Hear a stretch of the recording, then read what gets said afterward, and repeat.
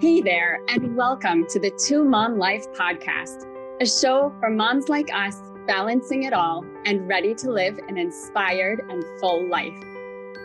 Everybody, welcome. I'm your host, Jody Freed, mom of four, Jewish community professional, and mother's empowerment coach. Motherhood is a journey, and on this podcast, inspired by Jewish thought, you will learn from other moms, receive practical advice, and loads of inspiration.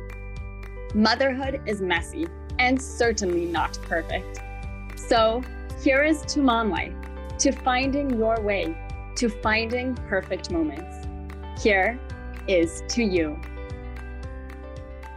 When I think back to having my first child and my second, there was so much I didn't know. Like, I hadn't heard of my inner child. And aside from that, I was so let down when my eldest stopped nursing at 6 months. It tore me apart, and I felt that bonding was over.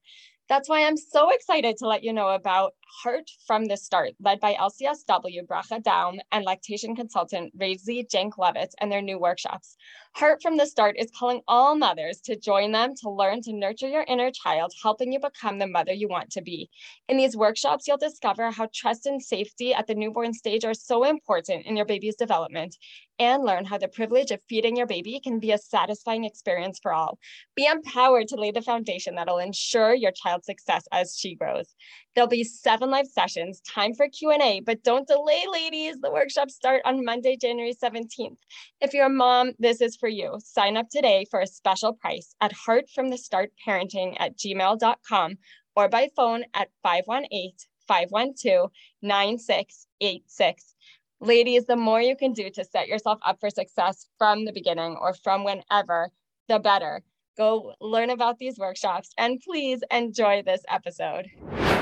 My name is Orly Wab. I'm the founder of Abraham's Legacy, and I'm so excited to see you here again. And we have an amazing, fantastic speaker in store for you tonight. You may have met her already because she hosted one of our evenings, Jody Freed. Now, Jody's a mom of 4. That in itself is already a huge accomplishment, okay? She's an empowerment coach for women, Jewish community professional, and she runs the Two Mom Life podcast, where she's committed to helping moms juggle the messy, difficult, and wonderful journey of motherhood. Jody also focuses her work on fostering love and connection within the Jewish community. She was born in South Africa. Jody immigrated to the States as a child, a move which profoundly impacted her perspective on Jewish life and influences her community work today, and ultimately took Jody into the Jewish professional world as an adult. Jody's hobbies include skiing, hiking, baking, making jewelry, and snuggling with the kids under a blanket to read on the couch. I love that.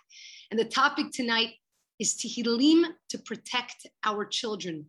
And tonight's class, and I'll be placing the names, tonight's class and also the reading is Lilui Nishmat, my grandfather Avraham ben Polin, Barel Achia Hadera Benitza, Daniel ben Fega Chaya, Meir ben Mazal, as well as Jody's cousin, who she mentioned his name is Ronen ben Sasson Eliezer. There are other names that we're going to be adding to the list that you'll be able to read over here, and I'll be pasting them here. Without further ado, I give you Jody Freed. Thank you so much for being here tonight. Thank you. Let's start with a simple question. What does it mean to protect our children? What are we protecting our children from? Type in the chat, if you don't mind, the first thing that came to your mind. What does it mean to protect our children? There's no wrong answers. What are we protecting them from? If you want, you can also think about the question, how do we protect our children? Anything goes. Last year, my beautiful cousin, Idan Ronen ben Sasson Eliezer, died.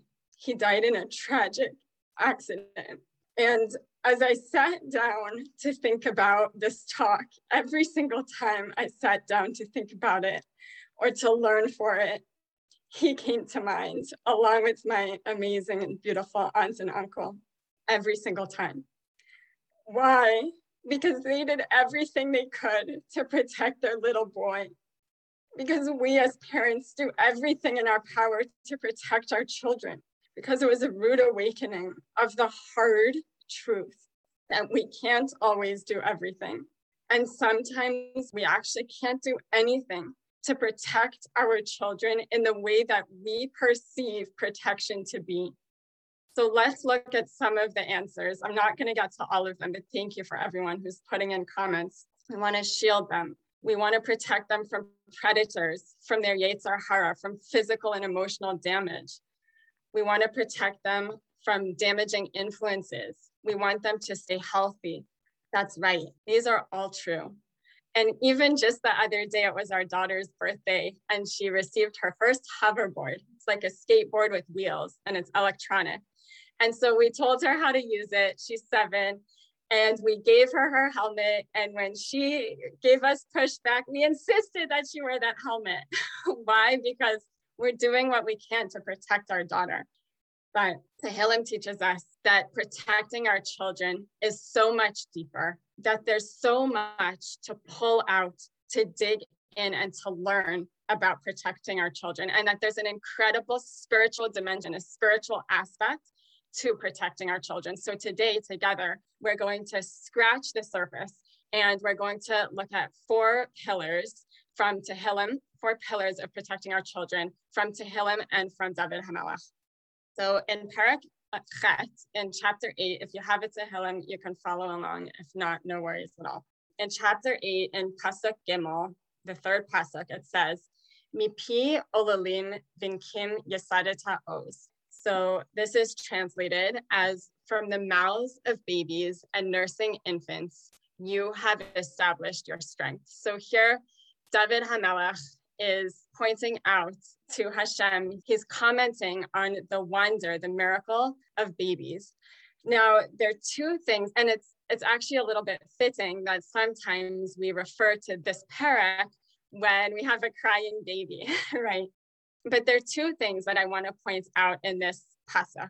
The first is the miracle of infants and the miracle of babies themselves, which are just an indication of Hashem's absolutely wondrous world. So when you think about it, I mean, the birth of a baby is a thing in itself, but when a baby is born, naturally, if given the opportunity, it will position itself and start to suckle on its mother, right? It'll start to feed. I mean, isn't it amazing? And the mother's body naturally, out of nowhere, just produces everything that it needs to keep the baby alive, to give this baby, this new being, what it needs. The second thing that I want to point out about this pasuk is that even babies have a sense of Hashem's hand in the world, of Hashem's magnificence and of Hashem's miracles. So in this para, David continues on talking about Hashem's world and all of these amazing things about it. And then he transitions. In Pasuk 5, he writes, Ma anosh ki tizkarenu, uven adam ki tifkedenu. What is man that you should remember him, and the son of man that you should be mindful of him? So here he's talking about us. Take a minute, just take your hand and put it on your heart for 1 minute, 1 second. Do you feel something? Do you feel something beating in there? Right? That's your heart. And that's beating because you're meant to be here, right? Hashem put you here for a reason, just like he put our children, and he will, our grandchildren, and he put our grandparents before us. It's a miracle. And through the rest of this parak, David highlights the wonder of man. And that we, people, we get to make choices. We get to make decisions. We get to have experiences. We get to break barriers. We get to cross the sea. We can even travel in ship, right? It's amazing. And then he ends the parak with this line, Ma adir shimcha b'kol ha'aretz. How mighty is your name? So what's he doing here? Here he zooms out. He brings us back to recognize this wonder of Hashem, reminding us not to negate Hashem, but to view his world and his mastery with gratitude always. And this takes me back to a story, a time in my life that I hope to never forget, because it gave me a more nuanced perspective. When I was at university, I was at college in Eugene, Oregon. And I was a senior, and I was giving a ride home to a freshman. So she was a soft-spoken, she is still a soft-spoken girl.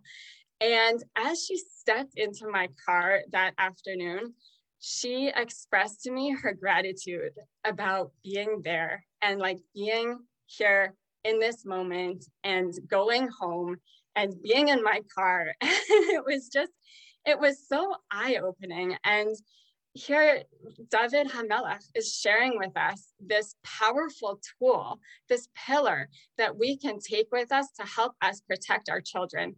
And that is gratitude. That is gratitude. So that's the first pillar, this lesson of, as parents, to pass on gratitude, to internalize the miracle of the baby suckling onto our children. In the next parak 9, there's a very different tone. And I'll read to you the first little bit of it. Lamnatseach almut labein mizmor leDavid. So this is translated a number of different ways, but one midrash translates it as the following: to the conductor that was sung on the death of a son, a song. This is jarring to me anyway. It's like, whoa, the death of a son, that's a really big deal. And so to me, it feels like there's a bigger message in this parak that we are called to investigate, to look into. So in this midrash, we learn that the death of this son was David's first son with Bathsheba, who died as an infant. And David was absolutely distraught when the baby was floundering between life and death. He was absolutely could not be consoled. And once that son moved on into the next world, he calmed down and he thanked Hashem. He just started thanking Hashem. He was no longer inconsolable.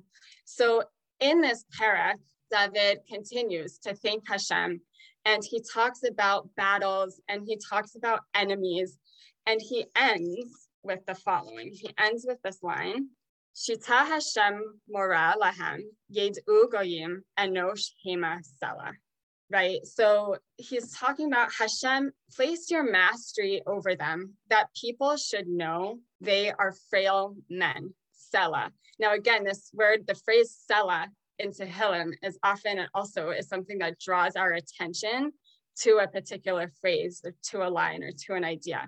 So here, David is pointing out the mortality of man, the mortality of his enemies, right? The mortality of these nations. And there's a lesson that we can take from that, because if you dig a little deeper, it also highlights that we, as the Jewish people, we're one Jewish nation, and we have a gift that is immortal. We have a gift that stands the test of time. When we die, we don't just die. Our spiritual being, our spiritual connection lives on and is passed on from generation to generation to generation. And it gives us, that spiritual connection gives us an immense strength. Not everybody has that gift. And so this brings me to pillar 2. So the second pillar in protecting our children is the strength spiritually. So this is from parak 9. So it highlights this strength that we have as a Jewish nation that we get to pass on to our children. Now, we learn even more about protection and protecting our children from the story of David HaMelech himself. You know the story of David HaMelech. He was, on the surface, destined to fail from day one. His father thought he was born from an illegitimate relationship, and so he was cast aside. He was set aside from his brothers. He was given the most lowly job of being a shepherd as a child, something that was definitely, no one aspired to be a shepherd. And he was made fun of time and time again. Even after being anointed as the king, David's trials did not stop. They kept on. And yet time and time again, we see in Tehillim, David poured his heart, he poured his soul out to Hashem. He knew Hashem was listening. His love for Hashem was unconditional, just as Hashem's love for him was unconditional.